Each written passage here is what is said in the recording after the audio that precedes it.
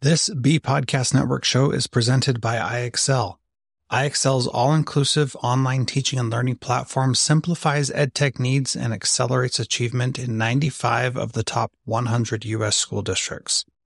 iExcel delivers personalized learning across a comprehensive pre-K-12 curriculum, including math, language arts, science, and social studies, and helps you assess student performance through actionable, real-time insights at every level of your school or district. This one solution performs work that typically requires dozens of tools. Want to find out why so many leading districts trust iExcel? Visit iexcel.com/BE. That's iexcel.com/BE. Hi, this is Jethro Jones, host of the Transformative Principal podcast and the Transformative Leadership Summit. I hope you enjoy these teasers from the summit. It starts July 31st, and I would be honored if you would join us for some high-intensity learning just before you start the school year. Sign up at transformativeleadershipsummit.com. Enjoy this snippet, teaser, whatever you want to call it, with Kimberly Miles.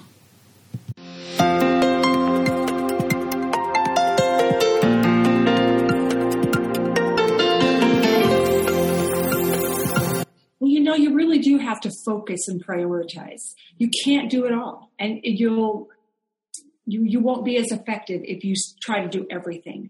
So in our learning environment, the one thing that I wanted my children to do, kindergarten through fifth grade, I wanted them to go to middle school and be able to read so that they can comprehend those complex texts. Not that we don't have complex texts in elementary school, but so that they can read those science books, those social studies books, and really have a firm understanding by getting meaning from those complex texts. So we're going to be a reading school, and we are going to teach our kids to read. It's not that they're not doing math, and it's not that they're not doing writing. We're doing a lot of writing, but we are going to focus in on reading. So we really broke it down. We have a universal screener, and that told us if their students are at grade level or not. But that wasn't enough information for us. So we had to dig even deeper. We had to get into a diagnostic screener. What are those early reading skills that our students need to know to be decoders, to be word readers, to read for meaning? And we assessed every child, which again took more time, but it was really kind of a nice thing because these assessment tools need to be done one-on-one. So, we get a chance to establish relationships as we're assessing our kids, and we're getting to know them, learn from them as individuals. And, there we find their strengths, making anecdotal notes, and then putting the puzzle piece together. And again, it's supporting the child, but as a building leader, I need to support my teachers. What does reading instruction look like?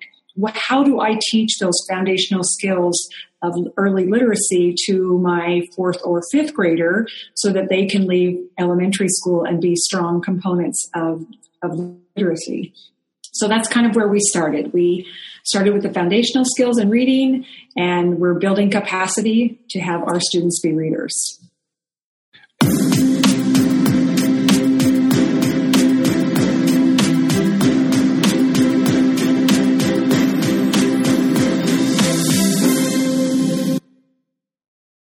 Do you want to simplify your school's technology, save teachers time, improve students' performance on state assessments?